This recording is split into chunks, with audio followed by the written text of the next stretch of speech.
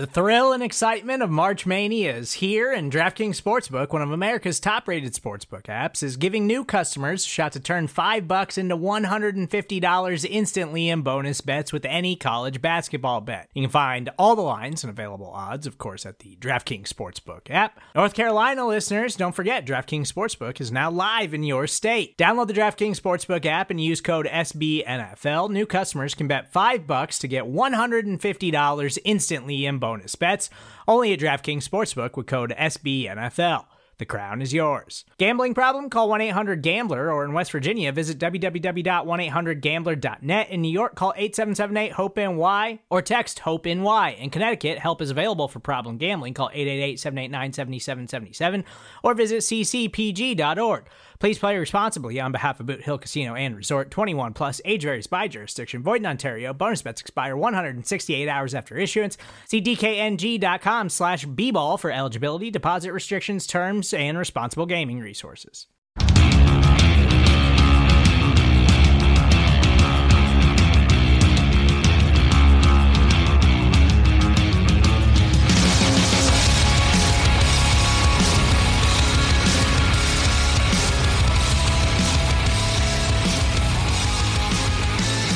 Hello, New York Giants fans. Ed Valentine and Emily Iannacone here on Big Blue View as we discuss another New York Giants debacle. Sunday's 34-10 loss to the Philadelphia Eagles. This is sort of becoming our Monday morning therapy session. Mm-hmm. So hopefully you guys find it therapeutic. I know that Emily and I do. So good morning, Em. How are you?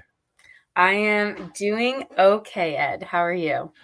I am just fine. I always promise myself that I will stay out of the comments at Big Blue View, but I always find myself in there, at least trying to see what folks are saying, and I always realize every time I go in there, it's like, why am I here? Why do I want to read this stuff? Because I'm sorry, there is nothing you can say, there is nothing you can write. There is no analysis you can give or opinion you can give at this point that just isn't going to anger somebody at this point when the Giants are 4-11. No, and you almost can't blame people a little bit too. It's frustrating. I mean, this has reached historically bad lows, and the second half yesterday was just a wash. I was almost frustrated that I couldn't put on the Patriots game or the Bengals game or any of the other good games that were happening. But I had to keep watching, and it wasn't. I will admit to flipping channels during the commercials to find something that looked like good, relevant football. Definitely. Is it that much to ask to just be relevant, even if you don't make it? Just be relevant, right? I think I put on Red Zone when Joe Burrow threw another insane pass to Jamar Chase, and I was like, look at this, look at the excitement on the fans' faces in Cincinnati. I mean, that's what kills me is it's been 5 years now since the Giants have even been relevant, since they've played a football game of any real importance. I mean, forget last year when they were 6-10 and they could have, backed into the playoffs in some sort of ridiculous fashion and been the first 6-win team to ever make the playoffs, because that's just ridiculous. Nothing and that's to hang your hat on. nothing to be proud of. But it's like, when is the last time the New York Giants played a football game in which they were relevant? I think it's when I think it was boat trip week. Boat trip week. Yes, boat trip week. The infamous week that truly isn't. There are stats about that. What our record has been like since that boat trip, right? Yeah, but I don't even think I want to look it up, Emma. No, that's I don't know them off the top of my head, and I'm like, no, I don't know them off the top of my head, but it's bad. Yeah, it's bad. It's 5 straight double-digit loss seasons, and I realized this morning that if they lose out, if they lose 2 more games, this is the second 13-loss season in franchise history. Wow. And the last one got Ben McAdoo and Jerry Reese fired before the season ended. Before it even ended. Yep. And that's crazy too, because it is a longer season, obviously, this year, but that could happen next week. Yeah. Well, it's just one game, and that could happen next week, which is still the same amount of games. Well, so. it would be 4-12 if they lose next week. So you'd have to lose both games to get to 13. But still, it's just wow. It's hard to fathom how this franchise fell so far. I mean, teams, even bad teams, accidentally have, mediocre to good seasons once in a while. Even during the wilderness years, when the from 64 to 80, I looked it up the other day, and I think even during that 17-year stretch, I think the Giants had 5 years of 500 or better football, during which they probably would have made a wild card berth, once or twice. Right. If that had existed at that time. Right. But it's That's just true. So as bad as those years were, this is a shorter stretch, but it's hard to fathom being this bad for this long. Right. It's different because it's not as long amount of time, but it's a shorter period, but the quality is perhaps worse in that shorter period. So it's kind of like a pick your poison situation. Would you rather be somewhat mediocre for longer or just really bad for hopefully shorter? That's the only thing, is that right now we don't even know how long this is going to last and when we're going to start to see the light again. Yeah, before we even get to finding the light at the end of the tunnel, let's spend a couple of minutes talking about yesterday. And I do have to say, credit to Jake Fromm for standing up in front of the media last night and basically and taking ownership of how bad it was and how bad he was, and not ducking it in any way, shape, or form. I mean, I felt terrible. This is a young kid who was so excited to get his first NFL start, his first opportunity, had his family at the game, all that stuff. Yeah. And he basically came out of the game and said, I embarrassed my family. Yeah. Yeah. Yeah, I know. Which he kind of did, but the Giants, they didn't help him. I mean, no. I felt bad. I mean, between Fromm and Mike Glennon, we've said it over and over, but I don't even know who the quarterback for the Giants is going to be next year. Joe Judge says it's going to be Daniel Jones if Judge is back. I mean, it might be Russell Wilson. It might be Jimmy Garoppolo. Who knows? But whoever it is, you've got to actually invest something in finding a real NFL backup quarterback. I think the past, 3, 4, 5 games have really proven that for the Giants, and just how invaluable that is and how important it is to have someone who can step up when players are down. Because I mean, it seemed obvious that Mike Glennon couldn't start yesterday's game. And then you saw Jake Fromm's performance through 3 quarters. He was eventually taken out of the game. And it just became, again, a kind of another pick your poison situation. Who do you want to go with? And I don't necessarily think that's Fromm's fault. This is still very new to him. He's still learning an entire playbook. He's a young kid. And I agree. I think after the game, he was like, I embarrassed this organization. He's been a part of this organization for mere weeks, give him credit for saying that. Like, I completely agree with you. I think he did have poise at the podium and things like that, which is worth knowing and worth noting. But I mean, if you have no one to turn to in that moment, you're on someone who's a third stringer, and then you're going back to the second stringer, and neither of which are performing well at all. I mean, we weren't even competitive. The entire offense played poorly, of course, but it starts with the quarterback, as always. I know Judge was asked about that after the game too, how much that impacts the overall play. And at the end of the day, if you don't have someone who can just try to lead an offense, then you're not really putting your best foot forward from the get-go.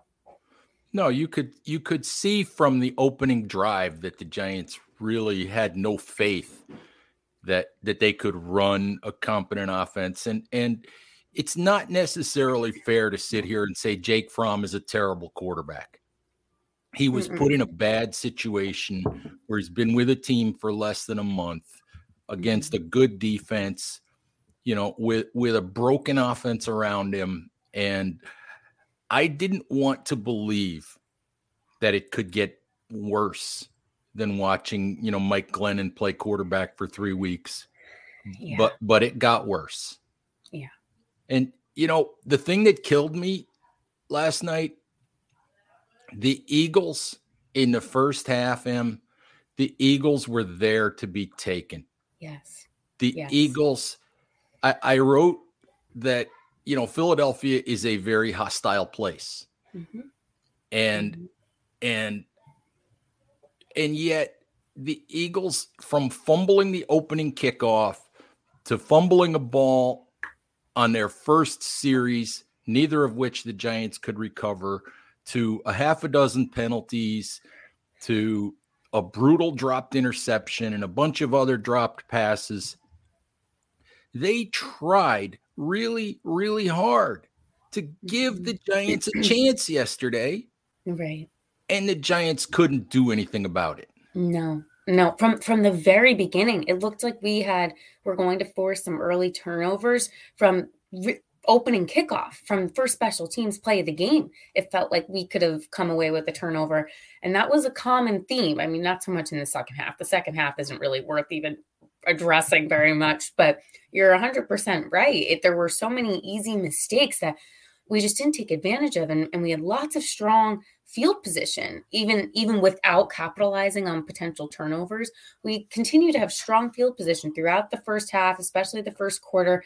And again, I mean, everyone knows the final score. We ultimately came away with a field goal in the first half. We didn't take advantage of any opportunity. I know that's something Judge said again after the game. And that was something we didn't show up at all for. No. And like you said, the second half was just not worth even talking about. Although the only thing in the second half that I even remotely want to mention is the fact that maybe it's just me, but I took the touchdown pass to Lane Johnson, to the offensive tackle, when the score was already 20-3 and the game was already over. I don't know. I took that as a slap in the face to the Giants. I took that as kind of rubbing their face in the dirt or whatever. And I don't know, that bothered me. I know they're having fun and they want to get their offensive lineman a touchdown and all that. Yeah. But for me, that was kind of rubbing the Giants' faces in it a little bit. Yeah, and then he ran into the stands and he jumped up and he is all excited. He's played for 9 seasons. He never has a touchdown. I understand that it's exciting and they're having fun and I understand all of that. But, at the end of the day, this is an 8-7 Eagles team. They didn't clinch a playoff berth yesterday. They kept their hopes alive. I understand that that's worth being excited about, but I agree that, while it's worth celebrating, it was a little over the top considering the circumstances. If they punched their ticket to the playoffs yesterday, I guess sure, do whatever you want. That's very impressive with the first year head coach, and they kind of came out of nowhere with a second half push. But I kind of agree. It just wasn't necessary at all. Support for this show comes from Sylvan Learning. As a parent, you want your child to have every opportunity, but giving them the tools they need to tackle every challenge, that takes a team. Now more than ever, educational support tailored exactly to what your child needs can make all the difference. That's why parents have trusted Sylvan Learning for 45 years as the ultimate teammate in their child's educational journey, instilling in them a love for learning and a passion for reaching the next level. And Sylvan's Insight Assessment can identify gaps in learning and areas that could be of concern for your child. It's a 360-degree view into your child's learning that you can't find anywhere else, and helps ensure that your child didn't miss something in school that might put them at a disadvantage in the future. And right now, it's the best price of the year at $29. Go to sylvan29.com to learn more and get your child's assessment for only $29. That's SYLVAN 29.com. What is necessary for the New York Giants is somehow, some way figuring out how to get this franchise pointed in the right direction. And I don't know, did you get a chance to read any of the explosive reporting last week about the internal workings of the Giants organization? Did you happen to see any of that?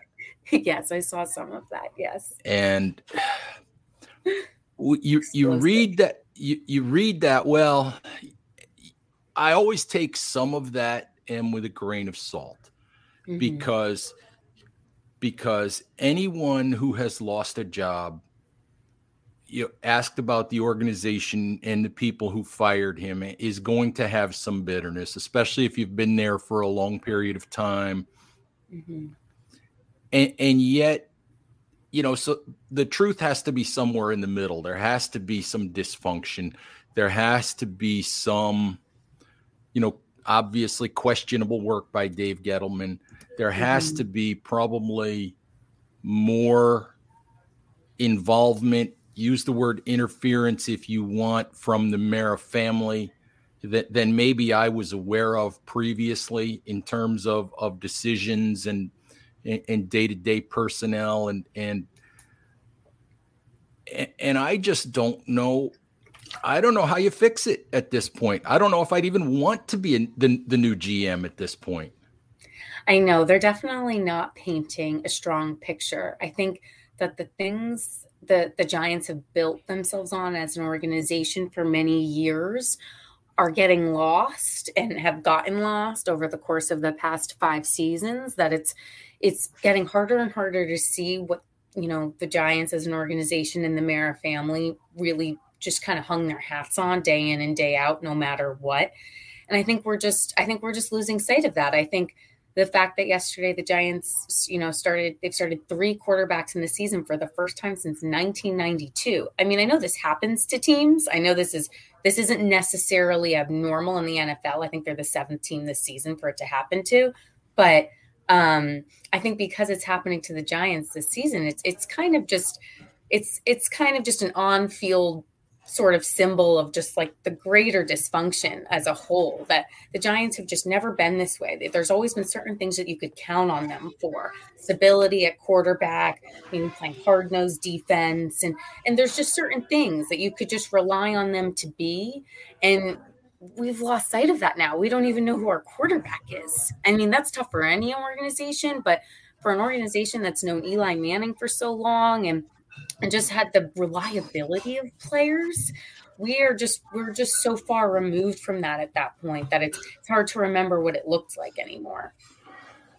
And we're at that point where John Mara apparently came out. Well, he didn't necessarily come out, but there was a report which you would have to think was probably leaked from somewhere within the Giants hierarchy, that the plan as of now is to keep Joe Judge, keep Daniel Jones, and probably, hire a new GM. And I talked to Dan Hatman, who's director of the Scouting Academy, about this last week.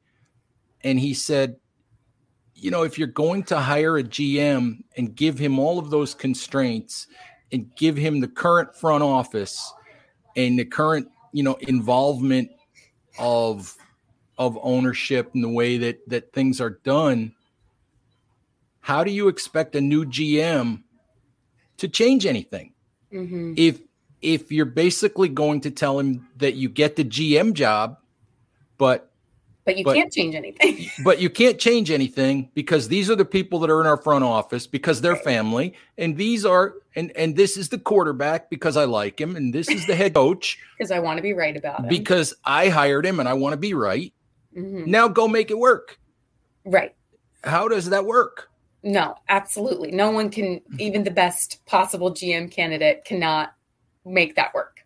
And, something that I didn't realize that Ty Dunn's reporting last week in the Go Long series of articles that he wrote about the Giants, part of his reporting, was talking about the front office and the scouting staff. And it made me go back and look not only at who is in the scouting department, who's in the front office, but what their qualifications are and how they got there.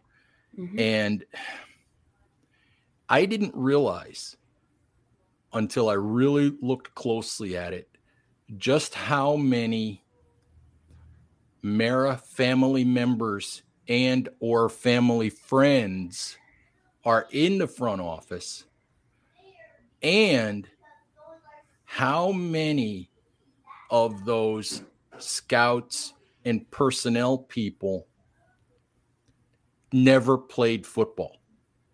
Oh. Not that you can't learn the game and learn to study it and learn, mm-hmm. What makes a good player and what doesn't. But there's something about having the connections and having that knowledge of what it feels like to make those plays and not make those plays and having been inside the game that I have to think helps. And mm-hmm. and I just didn't I really didn't realize until I went and looked hard at it just how much of that there is in the front office. And I shake my head because I don't care how good the GM is and how qualified he is.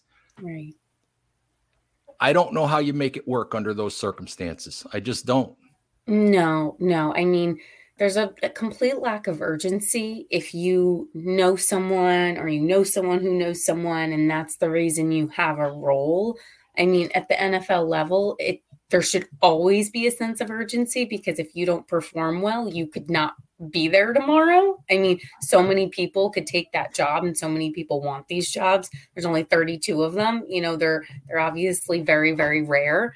And so if you take away that sense of urgency as an employer, as someone making high level decisions, you have a sense of security that is almost a little dangerous at the NFL level, at any elite level. It doesn't, take that away. It doesn't even matter. It doesn't even need to be at the NFL level. Anyone who just feels a little too secure is not necessarily going to go out of their way to, find new solutions or make new things work or get new perspectives or even admit that they're wrong. That needs to be the first thing that happens. Is people need to step up and say, I made a mistake and I did this wrong, and this is how I think we can fix it. People who really care about the organization are going to want fresh perspective and are going to want change. But of course, that comes with its own instability as well. And so I think that's very interesting. We know the Giants have always been a family organization, and that's part of what makes them great. But sometimes people's strengths are also their weaknesses, and it seems like it might be a blind spot for them. And we talked about Kevin Abrams last week, about mm-hmm. the possibility that the Giants would just promote Kevin Abrams from assistant GM to GM. And I think we have to talk about it a little bit more. I mean, I do understand the theory of, well, he's got 2 years working with Joe Judge, and we're leaning into Joe, we're keeping Joe. So let's give him a GM that he's already got a relationship with. Mm-hmm. And yet it doesn't fix any of the things that we're already talking about here. And it also it doesn't necessarily turn Joe into what Bill O'Brien was in Houston, where they made a mediocre to bad head coach, also the general manager, but it does turn him into, into sort of the de facto general manager. Mm-hmm. It really does, because more or less, Kevin Abrams has very little scouting background. More or less, what you're doing in that circumstance is putting a rubber stamp in the GM chair. Yeah. So more or less, you're handing complete control of the organization to Joe. And I just don't know, that's another thing I don't know that he deserves that. No. And I don't know that it changes enough within the organization. It really doesn't change anything within the organization. And I just don't know that that's a good path to go down. No. I think we talked about this last week as far as how wide a net the Giants should cast on their GM search. And while I think, Abrams is an obvious candidate and deserves an interview and should be considered, he is, I feel like, also a really good example of someone who might just be a little too close to home. I understand why we're interviewing, Patriots candidates and why people within that organization, why their names have come up a lot. That makes a lot of sense to me. That feels like the right type of inner circle to be working in. But someone who is already so tied in with the organization, I struggle to see how his decisions would be any different from the decisions Gettleman has made. Of course, we don't know that exactly. We can't delineate that, but he feels like someone who might just be too close to the situation and not provide enough of the different perspective and not challenge the Giants enough and just not, like you said, not really help and not change very much. I think the net needs to be cast a little bit wider than that. Even if he's technically the best candidate or the best fit, maybe that's also part of the problem here. Right. I think that I said this as far back as 2015, when I felt like after that season, the Giants, whether he retired, whether they fired him, whatever the circumstance was, they pushed Tom Coughlin out the door. Mm-hmm. They made Tom Coughlin the scapegoat for a couple of bad seasons and decided to move on. The mistake that they made at the time was not letting go of Coughlin, because it was time for Tom to go. I think you could see that on the field, and you could see that in his treatment of Odell Beckham, the fact that he was kind of turning a blind eye to Beckham and all of those kinds of things. The mistake that they made at the time was trying to piecemeal a situation together. The thing to have, for my money, the thing to have done at the time was to also remove Jerry Reese, whether you blamed him or not, and also to remove Eli Manning, who was nearing the end of his career. I mean, the Giants probably waited 4 years too long to move on from Eli Manning. You can easily make that argument, but the thing to have done at the time was to start over. I don't know who the head coach would have been. I don't know who the GM would have been. I don't know who they would have drafted to play quarterback or what they would have done there. But what I do know is, had they done that, I feel like they'd be farther ahead of the game now than where they are. And I feel like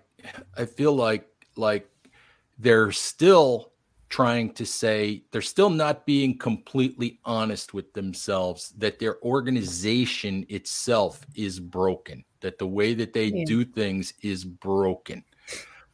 And that to me, what they really need desperately is somebody to come in here and honestly evaluate who on the roster belongs here, who on the coaching staff belongs here, who in the front office is helping and who isn't helping, and really, take a solid look at this organization from top to bottom. And I feel like that's the one thing they just don't want to do. Yeah. No, I think that you're absolutely right. I think that it's definitely scary to just kind of completely start over and start fresh. But I think, especially at this point, the Giants are at a point in the season where now, I mean, they have the same record as the Texans and the Jets and the teams that for the majority of the season, we considered the worst in the NFL. I feel like you can't even talk about the Jaguars. There's too much going on there to even really fully assess what's going on. They don't count. Poor Trevor Lawrence just deserves another try next season. He deserves a fresh start. Can he go back into the draft? Truly. He go back into the draft? If he could go back into the draft, then maybe we could draft Lawrence and start over. We could start over. I think he will. I mean, God, he's got to have a better season than he did this season in Jacksonville, just off field, not even on the field. There you go. So there you go. But I think if the Giants are now in the conversation with some of what we've kind of come to believe are the worst teams in the league, they are. They are. You're right. Yes. Don't know why I'm speaking in uncertainties. They absolutely are. Then I think, when I look at like the Jets or the Texans or some of these teams, I think about just the complete rebuild that needs to go on. And I think that same mindset needs to now really be applied to the Giants, which is even something I sort of resisted doing. And I resisted grouping them in this lower echelon of the NFL. I feel like I even pushed back from that as well. But I think if you're the Giants, you need to really look at yourselves and be like, this is really bad at this point. Like if we're not going to compare to our own history, which is also bad, then let's look around the league and see just how badly we're performing and what you would tell the Jets to do, what you would tell other teams to do, and think about how we can turn it around at this point, because they really, I think they kind of just need to start fresh, like these other teams in the league that are at the, the lowest levels. So. And I look at the NFC East and I look at where Washington and Philadelphia were at the end of last season. Mm-hmm. And now, and I thought, it was basically Dallas by itself. And then these other three teams trying to get off the floor basically. And, mm-hmm. and you look at Washington and you look at Philly and it looks like both of those teams have gotten up off the floor. Yeah. Whereas the Giants have just dug themselves a deeper hole. Yes. I think Washington revisited the floor a little bit last night, but I think that is definitely true for the most part. I think that there are just leadership styles in place in both Philadelphia and Washington that you can see being the foundation of a team. I think Rivera established that very quickly. Nick Sirianni has, if anything, he's established the run game in Philadelphia in just unprecedented ways. And he's just found something that the Eagles can hang their hat on week after week. These teams have just found things that they can identify themselves with, and that in times of weakness or in times when they're not playing well, they can rely on and they can go back to. And it didn't take them long to do that. I mean, Nick Sirianni's still in his first season, Ron Rivera's in his second. And yeah, I agree with you there. They are showing signs of actual progress. They are showing signs of getting somewhere. And we don't see that with the Giants at all. It's almost a little funny. Like you have to laugh about it a little bit, because we're not seeing that room for improvement or growth. Well, there's plenty of room for improvement. There's just none happening. We talk about Joe every week, and it's understandable, absolutely understandable, that the Giants want to get off this merry-go-round of hiring a new head coach every 2 years.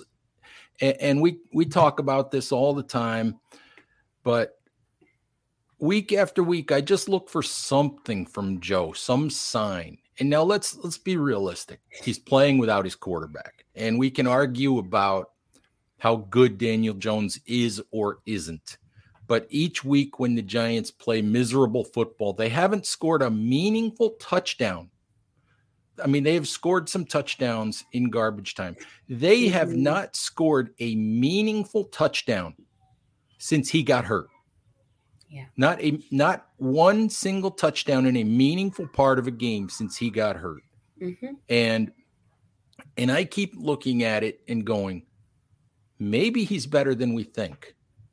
I don't know that for sure, but maybe he's better than we think, because maybe he's been lifting this team more than we know. And I don't want people to say, "Oh, you're fawning over Daniel Jones and this and that," because I'm not. Daniel Jones hasn't been good enough. but there's a huge difference, between what we saw with Jones playing quarterback, which still wasn't great, and what we're seeing now. And my point to go back to is the only reason that the Giants can offer for staying with Joe Judge is that we just don't want to fire another head coach after 2 years. That's the only reason they can offer. Yeah. Because he's not giving them anything. And I know you're working with a bad offensive line, and I know you're working, with quarterbacks who probably don't belong in the NFL. But the fact that you're working with backup quarterbacks who don't belong in the NFL is your own fault. Right. Because you had to choose those players. And the fact that you're working with a broken offensive line is your own fault, because you were part of the decision-making group that decided to go with this offensive line. You were part of the decision-making group that decided to draft a cornerback in the 3rd round instead of an offensive lineman that might give you some depth. So this is your own fault. The guy who's calling the plays now is the guy that Joe Judge has really actually wanted calling the plays for 2 years. And yet the Giants can't put together a coherent game plan. No. They run the ball for 5 yards with a 3rd-string quarterback, and then rather than run the ball again and try to get a first down, they decide to throw the ball twice and punt. How about you run the ball a couple times, get a first down, lean into the fact that, and I'm going to say this, Devontae Booker might be your best offensive player, not Saquon Barkley. How about you lean into the fact that Devontae Booker might be your most productive offensive player, and let him try to run the ball 15, 18 times in a game and see what happens. Right. But they can't put together a coherent offensive game plan. They can't manage situations. And, it just looks like they have no plan. And that has to reflect on the head coach. And as much as I like Joe as a person and I want him to succeed, the only possible reason you can offer for keeping him is that we just don't want to fire another head coach. And I'm not sure that's good enough. Yes. I think if the Giants weren't coming off of tumultuous seasons in which they have already had a lot of coach movement and a lot of changes, I think maybe, if Judge was at the start of this or something, or if we just had more consistency over the past 5 years, then I think Judge goes this season. It's just funny how much this needs to be taken into the context of everything else. And I almost think the Giants' history is weirdly benefiting him right now, because the Giants just don't want more turnover or more turmoil or anything of the sort. So they would rather stick with him. But I think in a different setting, I mean, look at how they got rid of Coughlin. It was time for Coughlin to go, but it hadn't reached this level. Right. This is very, very bad. And yet they're choosing to stay with him. And you can only think it's because they just want to be right and they want some stability among the organization. But I think if this happens at another time with another Giants team, even 4 years ago or 5 years in the future, he would be gone. I don't know that we would even be talking about it. And that's probably part of the problem. Absolutely, it's part of the problem. I think the Giants, seemingly to me, if the reporting that I've read and the things that I've been told, about the Giants are accurate, they just don't want to face how broken their organization is. And you don't fix it by piecemealing it. I mean, maybe you get lucky. Maybe you bring in somebody with connections to Joe and it works. Maybe Joe is a personnel guru and he can guide Kevin Abrams to the right players. I don't know, but you're crossing your fingers and hoping to get lucky. At this point, if you're the Giants, if something goes right, it will be luck. It won't be because you made organizational decisions or choices that changed anything, especially if they stick with someone like Abrams. It will just be luck. And the only problem with luck is good, but it's not sustainable. You don't build winning franchises on luck. I mean, I think the really good teams probably have a little bit of that on their side, but it's also because they have a strong foundation on which to build upon. So even if that is the case and the Giants get lucky, that's not a long-term solution. And the Giants are in dire need of a long-term answer at this point. Yes, they are, Em. And I don't know about you, but I am in dire need of this season being over. 2 more weeks. 2 more weeks. 2 more weeks. There you go. Em, thank you very, very much. Giants fans, as always, please hit the subscribe button if you like the show here on YouTube. And also if you like what you hear on Big Blue View Radio, if you're listening on our podcast platforms. Thank you very, very much. And we'll talk to you soon. Bye-bye.